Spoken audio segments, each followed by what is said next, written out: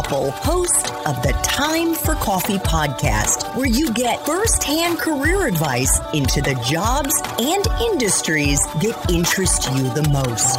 And before we start today's show, I have a quick favor to ask you. If you haven't already, I'd be incredibly grateful if you give us a rating and a review on iTunes. And if you're like me, you need to do it now because you'll forget later and because it's the best way to help others who may be in search of career advice to find this free resource. So press pause if you haven't done it and do it right now. I'll wait. Thanks so much and enjoy today's show. Hey there, Java Junkies. Welcome back to another episode of T4C. If you're interested in learning more about what it's like to actually work in marketing at a variety of levels and at a variety of companies in a variety of different industries, then this is the episode for you. Because my next guest was vice president of marketing at two different companies, and she worked at Google as well as Microsoft. She was also promoted, get this, 10 times in just 15 years, and now coaches other Fortune 500 leaders to make quantum leaps in their careers and earn high six figures. But before I introduce you to Maya Grossman, I want to make sure you've signed up for the Java Junkies Journal. That's T4C's newsletter that features career advice and insights into dozens of different jobs and industries from the professionals like Maya who are actually working in them. Just head over to the Time for Coffee website at time4coffee.org and the sign-up box is right there. Now, my Java lovers, please grab your mug and take a chug of your favorite caffeinated beverage because it's time for another caffeinated career conversation. And my guest is Maya Grossman, the founder of Maya Grossman Coaching and a self-described career success coach who now teaches other ambitious professionals how they can make quantum leaps in their careers and earn high six figures without working harder. Over the course of her career, Maya was promoted 10 times in 15 years and worked as the vice president of marketing at two different tech companies. She also worked at Microsoft and Google, where she helped to lead product marketing. She was named a top LinkedIn influencer in 2022, and she is the best-selling author of a terrific book that I have devoured, absolutely devoured. In fact, there's so many sections that are underlined and little marks, notes that I made to myself so that I can also share Maya's wisdom with the students that I coach. The book is entitled Invaluable: Master the 10 Skills You Need to Skyrocket Your Career. And skyrocket is exactly what Maya has done over the course of her professional life. Maya, welcome to Time for Coffee. Are you still caffeinated and ready to go? Yes, I am. Thank you so much for having me, Andrea. It is my pleasure. What do you guys drink in the Grossman household? What kind of coffee? Oh, well, definitely an espresso. We have a nice machine here at home. We are both coffee lovers. Fantastic. And how many espresso shots have you had so far today? Just one today. It's still early for me. Okay, fabulous. Well, Maya, I want you to know, I want our listeners to know that I have so been looking forward to this conversation because I have become a huge fan of your daily posts on LinkedIn. And I so admire the really smart way, the strategic way that you have curated your career. And I use that word deliberately. I have no doubt, absolutely no doubt, that our young listeners are going to gain so much from listening to your story. And I would like to begin our caffeinated chat by flashing back to 2009, when you were 28 years old. You had just graduated from the College of Management and Academic Studies in Israel, which I believe is one of the largest private colleges in Israel. It's just south of Tel Aviv. And you graduated with a BA in Business Studies Management with a focus on finance and marketing. But you had actually been in the working world long before that. And you'd also served in the Israeli army, which is compulsory for all teenagers in Israel, in case you don't know that. When and what was your first job? And do you remember how you got it, Maya? Yeah, of course. Oh my gosh. So after I was discharged from the army, I took some time off to travel. And when I came back, I really had to make a decision. At that time, my family could not afford to pay for college, so I had to do it myself, which meant I had to get a job. So I started looking around, asking people, asking some of my friends. And one of the parents of a good friend of mine said, hey, you know what? We probably have something opening up at our company. It was a travel agency. And he said, look, I've known you for the majority of your life. I know you're extremely responsible. Why don't you come in and we'll see what we can do? And that's how I got my first job. And I was actually a customer support representative at a travel agency. I would essentially pick up the phone and listen to people telling me they missed their flight, they lost their luggage, and I would have to solve a lot of very difficult problems for them. In your book, you talk about some of this experience working at the travel agency, and you shared that you actually weren't too excited about it at the beginning because you didn't know anything about the travel industry. But you became inspired by the founders. And we often hear job seekers say, Maya, you know, I'm passionate about X, Y, or Z, but many students, in fact, most college students, haven't yet identified a professional passion. You have some suggestions for how students and even older adults can cultivate a passion for the company where they land. What are those suggestions? Yeah, I think very often we have this really romantic idea of everything is going to be perfect. I'm going to love it from day one. It's going to be exciting every single day. I'm afraid that is not what reality looks like. And even when you do have a job that you love, some days are not going to be great. So I think you really need to learn how to find the things that get you excited. So I'll give you an example of what you can do. If you joined a company and maybe the industry is not the thing that you are extremely excited about, look for people who can excite you. Look for me, it was the founders. Maybe for you, it's going to be some of the executives who have been there for a while. Have a conversation with them to learn why they care so much, why they find it interesting. You might actually get inspired by their passion. So that's one thing that you can do. Also, you can go and educate yourself because it's very likely that you don't know much about this industry. You just stepped into it. Go and do the work to learn what is interesting, what is exciting. Is there anything going on right now that might actually allow this industry to thrive and grow? Is there anything at all that you can find interesting? And then also become the leader inside of your company. Be the person who talks about that specific aspect. So I think if you can do one of those two, it's going to allow you to have a little bit more interest and passion in your work. And if worse comes to worse and you can't find anything exciting at all, think about your career, right? So think about this job as a stepping stone to the next level. So use that as motivation to do the best work that you can so that you're going to be prepared for the thing that you really want in 6 months or a year from now. And this is one of the many things that Maya is a maestro at orchestrating. And later in this interview, I'm going to ask her about how you can create a plan, a strategy to skyrocket your own career, even those of you who are still in college. So Maya, I want to read something that you wrote in your LinkedIn About section. It took place in 2009.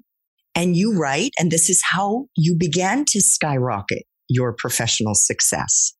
You wrote, after 7 years of working for the same company, we know which company that was, and making little progress, I felt stuck and I couldn't take it anymore. So I decided to make a big pivot and restart my career. I decided to leave a successful global company with 400 employees. This was the travel company, to go to work for a startup with 5 people and no office. My family and friends thought I was making a big mistake. But it wasn't a mistake, was it, Maya? Nope. It was carefully planned. So to add a little bit more context, I graduated, and as you mentioned before, I majored in finance and marketing. I hated finance, but I fell in love with marketing. And I started asking myself, okay, how can I make this my career? I was working for a travel agency. They did not have a marketing department. I had no one around me doing marketing. So I had no idea how to step into that world. But the pain of doing something I didn't enjoy was a little bit bigger than the fear of I have no idea how to get there. So I started coming up with ideas. And one of them was reaching out to my manager and saying, hey, I know we don't have a marketing department, but I just learned about this new thing called social media. This is how old I am. And I think it can actually help the company. I think I can bring more customers to the travel agency. I'm going to do it in my spare time. I want to open a Facebook page, a Twitter account. I'm going to create the content because I want the experience, but I also think it will help the company.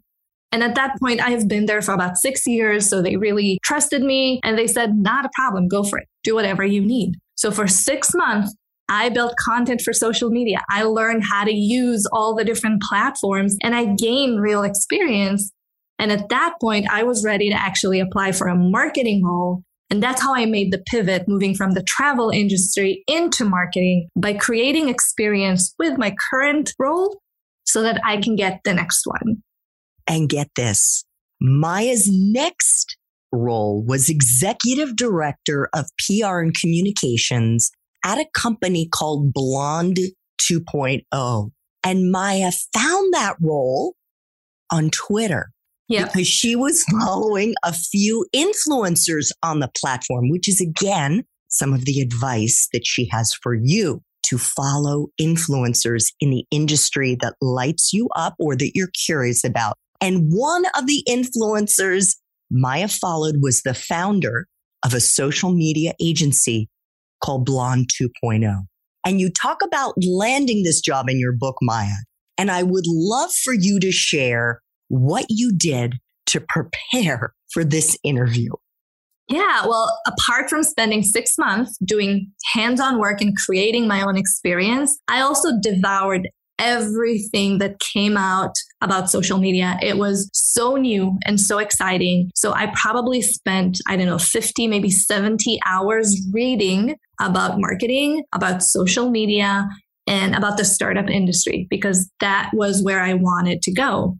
So when I went to that interview, first and foremost, they tweeted that they were hiring, and about 7 minutes later, I sent them my resume. I was that excited. And they did call me for an interview. And I remember sitting down at the office feeling so intimidated with all of those like super high-end marketing people. They were also experts at what they do. And it was just little me who only spent 6 months doing this kind of work. But I was so passionate about it and I was so knowledgeable. So when we had the conversation, I couldn't necessarily say, hey, here's an example of what I did, but I knew the right people in the industry. I knew all the new trends. I knew the names of all the tools. I knew how to use them. So when conversation happened, I had an answer for almost everything that I was asked, and I could come up with ideas on the spot. And I remember I got the job. I was extremely excited. There was one more part in the middle where they asked me to do real work. So I had to do like a case study. And I probably spent an entire weekend doing it, reworking it, making sure that it's good. And then I got the call that I got the job and I was extremely excited.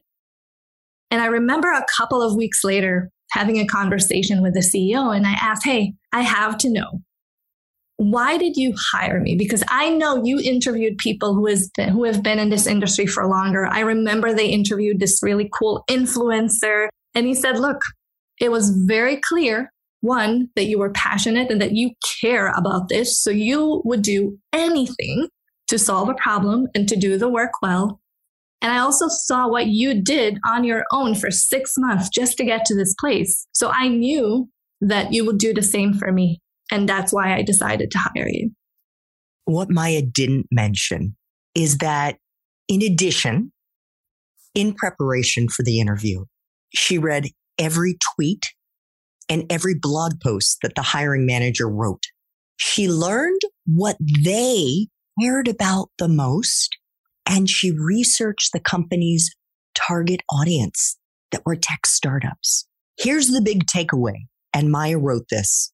Despite the fact I had almost no relevant experience by the time I got to the interview, I knew more about social media and the startup ecosystem than anyone else. At least that's what she thought.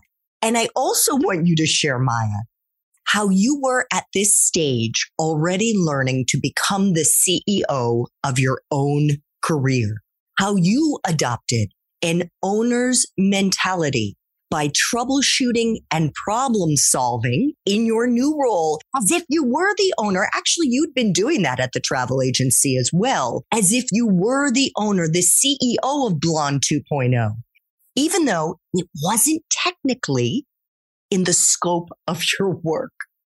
Yeah, of course. Oh my gosh. So I finally got the job. I was so excited. And I was one of 5 other account managers. So we each had a couple of clients that we managed. And the agency was growing really quickly. The CEO was spending all of their time bringing in more customers. And as a result, we weren't scaling fast enough, right? So things started to fall between the cracks. We didn't really have consistency. Some clients were complaining. And it really bugged me because I love this company. I worked so hard to get there. I wanted to make sure that I still had a job, and I wanted to make sure that I have opportunities to grow and support the company. So after a couple of weeks of going back and forth, like, this is not my job, I shouldn't really tell people what to do, I had a Jerry Maguire moment, and I decided to put together a plan. And when I say a plan, I just mean a Word document with like 5 bullet points. And I actually recently looked at it because I still have it, literally 5 bullet points, but I thought it was a major plan. And I basically wrote down all the things that I think we should do to have a little bit more consistency, to scale faster, to have a better infrastructure to serve our clients. And I set a meeting with the CEO and I said, hey, I know you're busy with sales. You're not seeing what's happening on the ground. Here's what I'm seeing. I think it's a problem. We need to fix it. And I will never forget, he looked at me with a smile. I just told him we have a massive problem. And he looked at me with a smile and he said, you know what? You're absolutely right. You are the new supervisor. Go fix it. And that's how I became a manager overnight. One day I was an employee like everyone else. The next day I had a team of 4 people reporting to me. Incredible. And this is a mindset that Maya has taken with her into every role she's had. So from Blonde 2.0, she moved to a company you may have heard of called SodaStream, where she worked for almost 2 years. And her new title, by the way, titles are all made up, but at SodaStream, it was called Head of Digital Marketing. What were your responsibilities in that role, Maya? Yeah, so I joined the headquarters of SodaStream, and our job was to create the strategy for the brand, right? How SodaStream is going to be perceived, how we're going to describe the product, how we're going to sell it. And my part in that was the digital aspect. So everything that happens online. Up until that time, SodaStream was only sold in stores. And we wanted to start selling online and have a bit more of a presence. So from building the website to all of the social media to running ads, anything that happened online was my responsibility. And I was the one building the strategy and the guidelines and then working with different representatives around the world to make sure that they implemented the way that we intended them to. I seem to remember a story that you share in your book. Was it around a Super Bowl ad? Yeah, yes. Okay, so how did you, I just want to set it up for a moment. Yeah. How did you turn what was, I guess, could have been seen as a huge fail into a huge win for SodaStream? Yeah, well, it was definitely a team effort, but here's what happened. We created a Super Bowl ad. And if you're not familiar, it takes a lot of time. You need to make a really big investment, not just to pay them in order to have the ad, but actually to create it. So we're talking millions of dollars. We had a Scarlett Johansson star in our Super Bowl ad, so a lot was counting on it.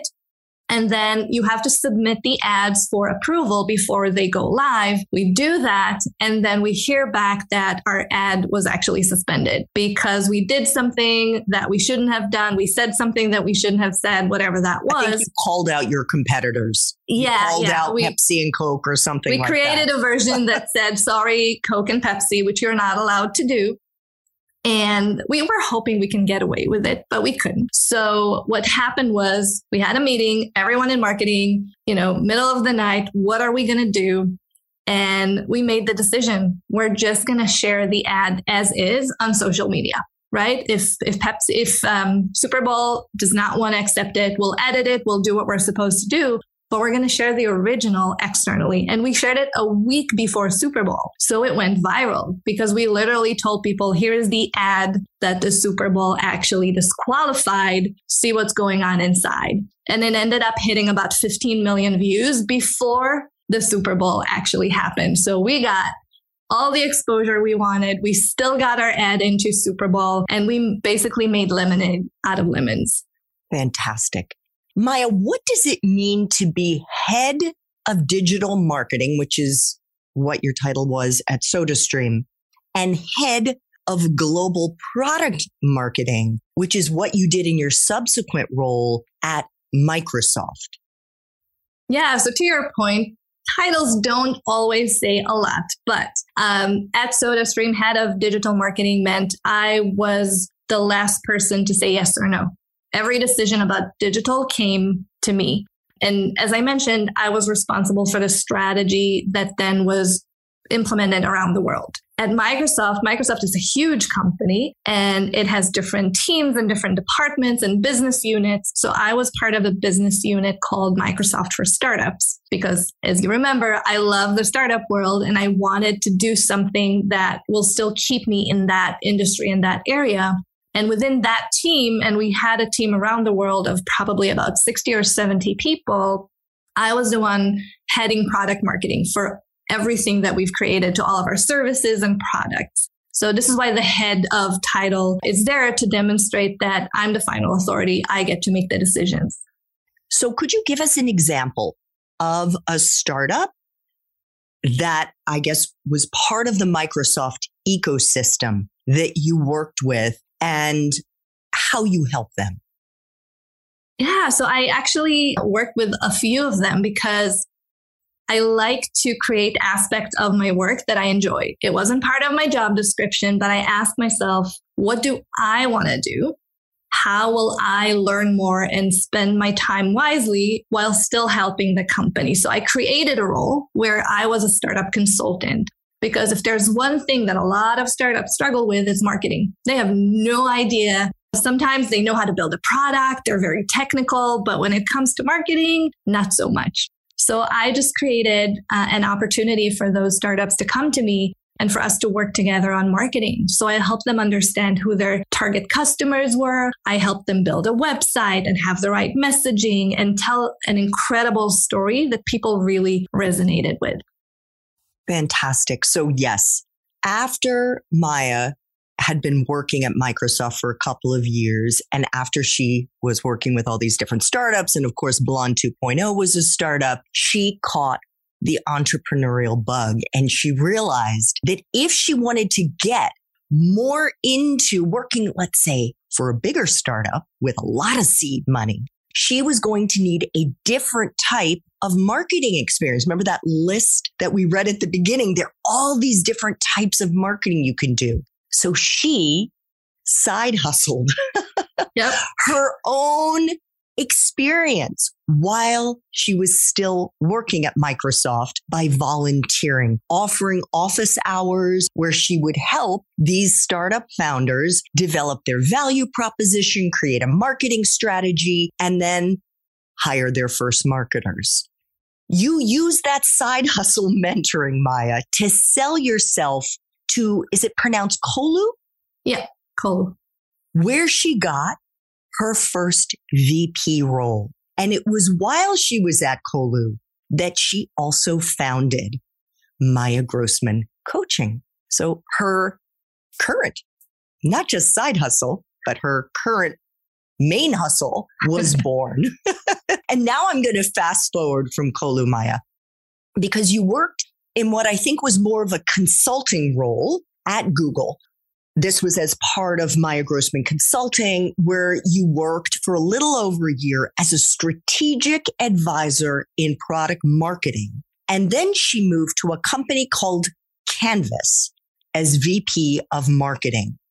In our remaining time, Maya, I would love for us to dig into a few chapters in Invaluable, beginning with chapter 9, because I think the way that Maya got from Blonde 2.0 to SodaStream to Microsoft to Kolu and then to Canvas and building her consultancy on the side is all part of really what is encapsulated in chapter 9, becoming a planner. Because getting 10 promotions in 15 years, as Maya did, wasn't just about hard work. She had a plan. She had a career roadmap. Maya, could you please sketch out for our listeners what a career roadmap looks like and what it might look like, even for a new grad who isn't yet sure what their professional passion is? Yeah, I love that. So everything in my life is planned. Everything worth having has an Excel spreadsheet. And I like to tell this as a joke, but it is actually true. When my husband and I started dating, we would put our dates on the calendar. So this is how I knew it was true love. We're very organized people. We need everything to be mapped out. And I did the same with my career. So when I made that transition from the travel agency into marketing, I realized something. I realized I have the power. I don't need to wait for anyone else. I don't need to rely on an employer. I don't have to wait for my turn. I have the power to create the path that I want. It might take time. It might require effort, but I can do it. And a couple of years later, I had this dream and everyone who heard it thought I was crazy because I said, I'm going to be the CMO of a Silicon Valley startup.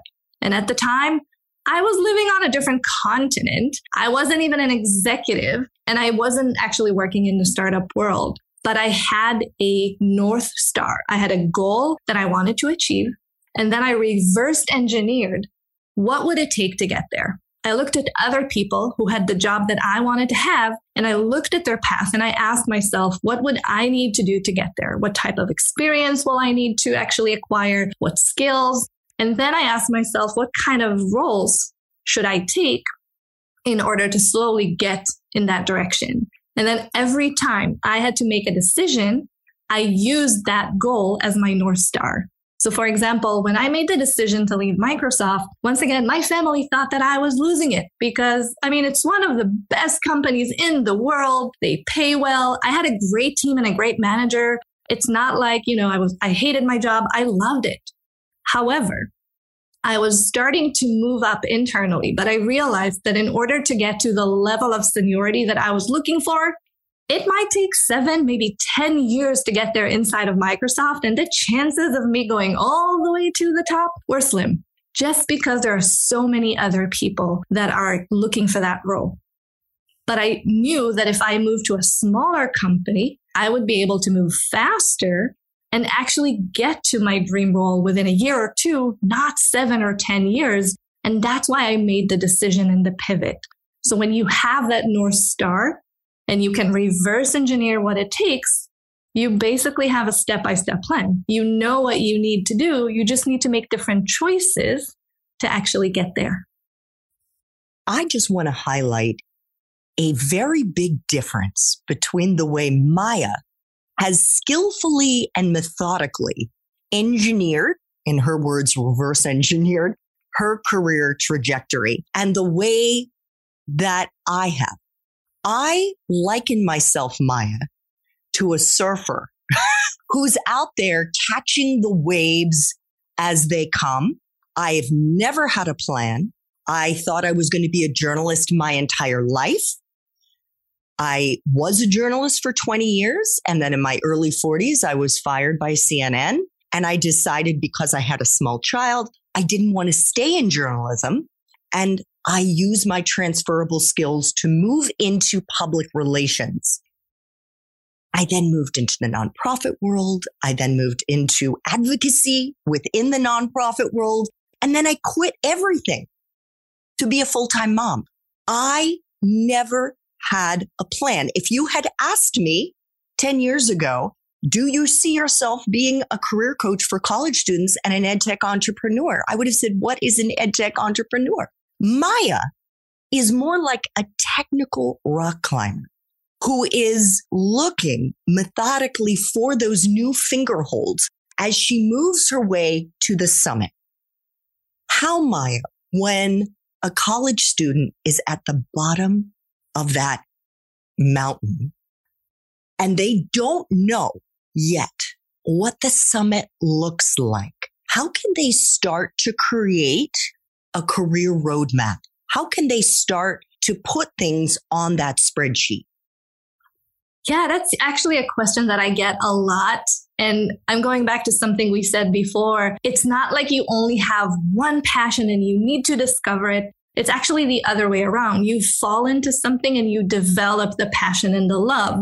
So I think if you can just look around and see what makes you feel curious. And one exercise I usually tell people to do is this: go online and search for marketing jobs and see what comes up and start reading the descriptions. Read about product marketing, read about demand gen, read about operations, anything you can find, and wait for something to get you excited. Wait for one job description to make you go, that might be cool.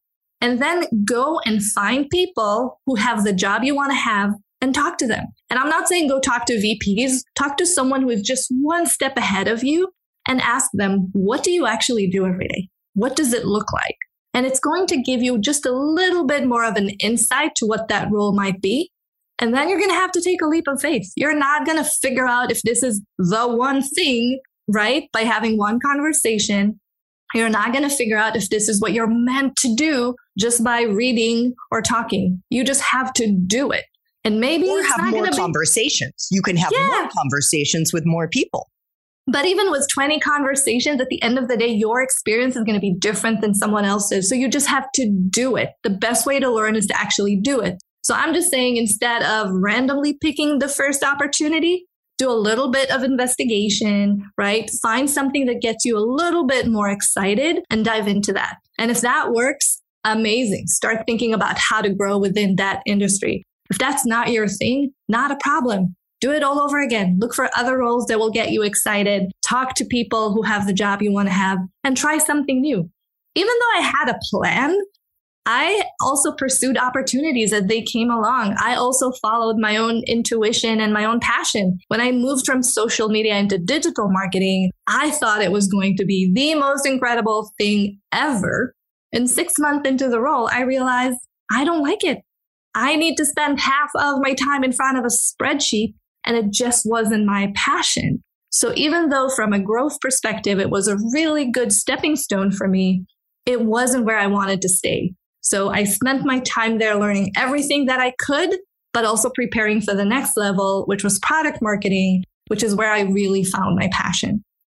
Oh, I love that. That is such fantastic advice. Maya, in chapter 3, and I'm picking these chapters because I think they could be very useful to our listeners, but truly the whole book is a goldmine. In chapter 3, it's entitled Focus on Making an Impact.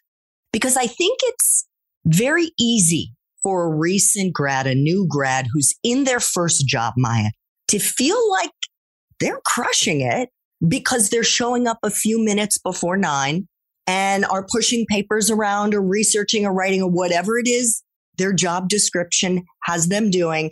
And then they're leaving at like 5:05 or 5:10 or 5:15. And after a year on the job, feel like, hey, I deserve a promotion. I deserve a pay raise because I did what my job requires me to do. But it's not quite that simple, is it? Excelling at work requires being strategic, and I'm going to use a language that students understand, doing extra credit.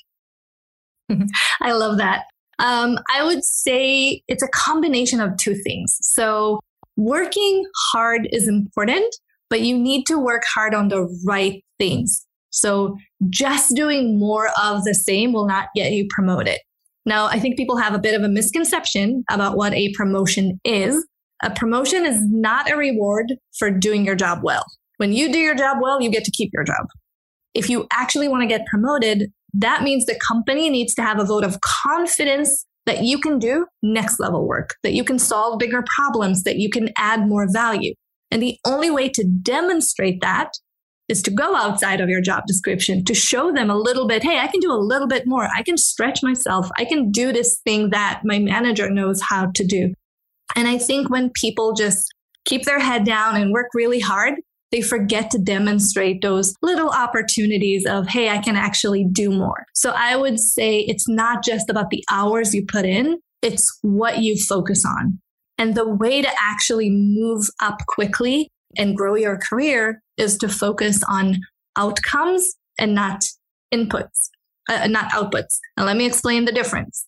An output is the amount of something that you've produced. So the amount of hours you worked, the amount of emails you wrote, the amount of blog posts that you created as a marketer. An outcome is the impact you had on the business. It's what actually happened when you did all those things. So for example, if you worked 8 hours, what actually happened in those 8 hours? Did you just look around at your computer or did you actually have an impact? If you created 10 blog posts, did people actually read them? Did they drive traffic to your website? Did someone actually buy? There's a huge difference. Outputs can have zero impact on the business, which means that's not important work.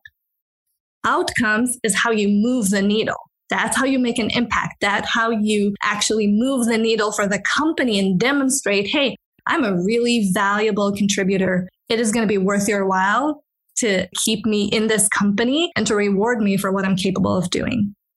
I think it's intimidating, especially for a new grad, to try to wrap their brain around how they can quantify the impact that they're having. But it really isn't up to them to figure that piece out, Maya, right? Can't they get that guidance or those numbers, or at least how to find those numbers from their manager? That would be ideal, but unfortunately, it doesn't happen very often. A lot of the people who level up into leadership don't really get the training that they should get. They don't know how to do some of these things themselves, which is why I wrote the book, right? I wanted to give people the tools to figure out how to do it on their own. But I want to give you and your listeners a really quick example that will explain how they can do it. It's not that complicated, and you don't need to create $1 million for the company. It's more about small wins. So I'll give you an example. I hired someone to help me write content for the company's blog. And I gave them a mission. I need you to create 5 blog posts every month. Now, someone who is a good employee will create 5 blog posts, period. They're going to put them on the website. They're going to move to the next month, create another 5, create another 5. Someone who is exceptional, someone who deserves a promotion, someone I would see as more strategic is someone that will create those 5. They will post them on the website and then they'll promote them and they'll check what works. What do people resonate with? What is actually moving the needle? And then they're going to create more of that. They're not going to stay stuck on a hamster wheel of just check boxes. Create content, create content, create content. They're going to invest their time in creating content that actually moves the needle. That's the difference. That's it. Just being more observant of, is my work actually doing something? Is there an impact? And if the answer is no, then find a different topic. Create a different type of content that might actually do the work. When I started posting on LinkedIn, my content did not resonate. It wasn't great, but I didn't keep doing more of the same. I switched it up. I tried something different. I asked people, hey, what did you like about this one post that, people actually commented on? I got that feedback and I improved the content. And that way I spent my time on the right things. You also talk about creating a prioritization matrix. What does that look like, Maya? Yeah, we all have a lot of things on our to-do list, and it can be endless, but not all tasks are created equal, right? Some tasks are going to be more important. They're going to move the needle. They're going to have more of an impact. Some of them are more maintenance, admin, something that you think you need to do. Now, we're going to be tempted to start with those because usually they're really easy, right? You can get them done very quickly. You know what to do. However, it is better to spend your time on the things that move the needle, that have an impact, that actually matter to your manager. Because if you impress your manager and if you do things that make them look good, that's how you're going to get promoted. That's how you're going to get noticed. That's how you're going to become an invaluable employee. So what I encourage people to do is to look at everything that they have on their to-do and identify where they can actually have more impact and focus on those tasks first. And sometimes you can even eliminate some of the work because it's just not going to be meaningful for anyone, not for you and not for your manager. That is a perfect segue into the final chapter that I'd like us to focus on, which is master the art of managing up and across. Because new grads usually know very little about what this looks like. And as Maya already noted, your manager, maybe your managers, may not even know how to manage. So you're going to have to learn how to manage them. There's no guarantee that you're going to get a good manager from whom to learn how to do it well. So how can our new grads learn and master the art of managing up and across, Maya? Yeah, managing up is probably one of the most important things you can do because at the end of the day, your manager is the most important stakeholder that's going to impact your career. They can actually make the decision about whether or not you're going to level up and what opportunities you're going to get. So you really want to make sure that you build that relationship. And when I say managing up, it's not about you telling your manager what to do. That's not the idea, but it's about building a relationship where your work actually creates value for them. And it starts, at least for me, this is my favorite approach, by getting to know them as people. Forget for a minute that they're your manager and get to know them as humans. What do they care about? Do they have a family? What are their hobbies? When you get to know someone on a personal level, it's going to be so much easier for you to relate, to empathize, and at the end of the day, to support them when they need you the most. You also want to understand what their goals are from a professional perspective, not just in terms of what they want to achieve in their career. Maybe they want to grow as well, but what is their mandate? What are their KPIs, right? How can they be successful at the company? Because if you know what's going to make your manager successful, you can make sure that you tie your work to their success. And when you do that, that's how you essentially manage up, because you make sure that your work has an impact on them.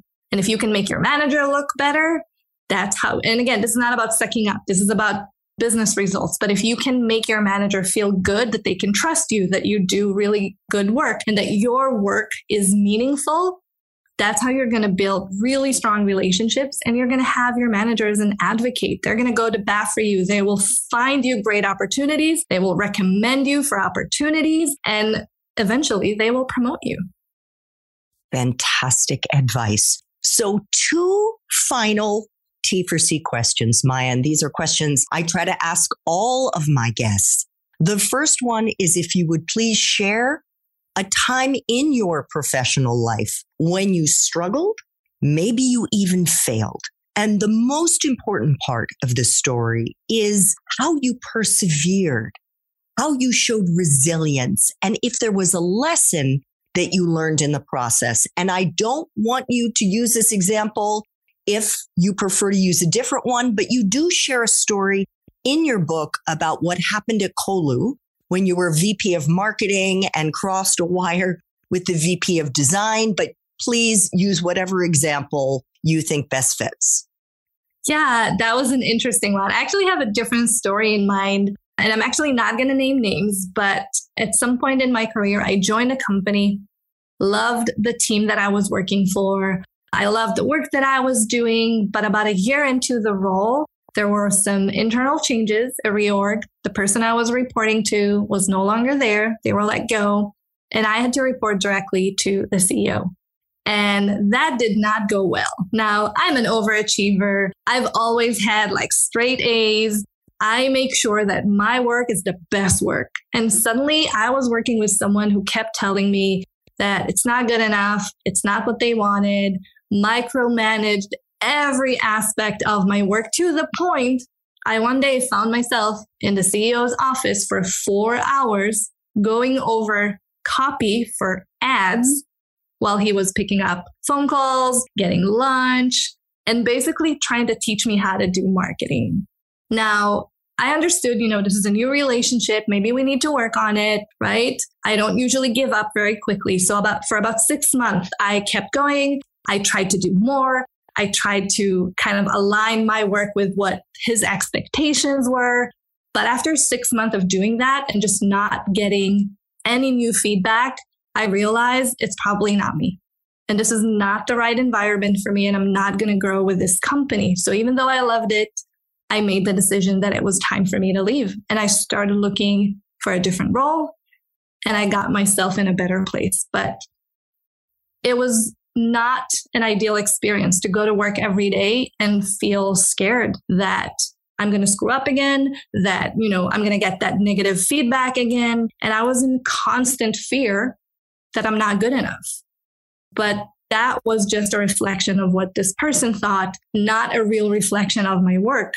But it took me a while to figure it out. And when I did, I made the decision to put myself first and my mental health first and find a different place for me.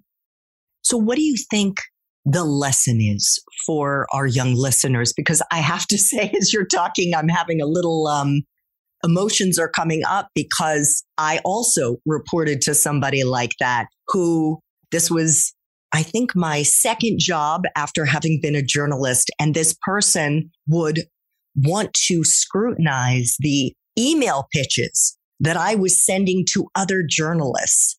It was like, are you kidding me? I've been a journalist for 20 years. I know exactly how to write pitches. And I really suffered through kind of gritting my teeth and moving forward with trying to please somebody who could not be pleased because this person was just a quintessential micromanager. Yeah. Oh my gosh. Yeah. Don't remind me about emails. So I'll tell you this. I've had experiences with micromanagers before, but they did not end the same way. So I think it's important to understand where it's coming from. Okay. Some people will not change and some people are just insecure. I've had a manager who found it very hard to let go because she didn't believe anyone would do the work the way that she did. So with her, it wasn't about getting myself out of that environment. It was about working in a way that gave her more confidence and trust in my abilities. So I over communicated. I brainstormed everything with her. I kind of slowly built that trust. And a couple of months later, I was able to just do my work and we had a much better relationship. So sometimes it is possible to kind of fix that situation when someone is open to having those conversations. This is why I didn't quit immediately. I gave it the 6 months. I wanted to see if I can change the situation. But when I realized I couldn't, when I realized, by the way, it wasn't just me, other people were going through the same thing, I just knew that I'm not going to solve this problem. This is not something that I can personally fix. And it's my responsibility to get myself out of a bad situation. And I didn't quit overnight. I still had to pay rent. So it took a couple of months for me to find my next role, but I had to do it for my own peace of mind. Yes. I think that's such a great takeaway. Look for another job after you've given it that extra something to see if maybe it can be fixed. And if not, get out of the toxic work environment because your mental health and honestly, your future professional success depends on that. Final question, Maya. If you could go back to college, go back to the College of Management and Academic Studies and do it all over again, but based on the wisdom you have now, what advice would you give yourself? Oh my gosh. My experience was a little bit different than other people's because I worked full-time while doing my bachelor's and my MBA. But for anyone who is just getting started with school, I will say hands-on experience is the most important thing that you can do, whether it's volunteering, whether it's creating your own projects. Find opportunities to do the work. Learning is great, but it will only get you so far. If I was starting all over again, that is what I would do. I would probably go and look for startups, early stage startups, and I would pitch myself as an intern and do free work for as long as it takes while I'm still in school to get hands-on experience. Because what will happen is when you have that and then you start looking for your first job, a lot of doors are going to open for you because you'll know the language and the jargon, and you'll be so much more engaged with everything that's going on in the industry that people will immediately notice that you're kind of one step ahead of someone who just graduated. Oh, what incredible advice. Maya is the author of Invaluable: Master the 10 Skills You Need to Skyrocket Your Career. Make sure to give Maya a follow on LinkedIn. Maya, I want to thank you so much for making time for coffee today with me and the T4C community. This was fantastic. Thank you for having me. Thanks so much for listening to this latest episode of T4C. And if you're interested in learning more about my coaching services for confused college students and recent grads, feel free to check out the Time for Coffee website under the coaching tab at time4coffee.org or text me at 202-236-5712. That's 202-236-5712.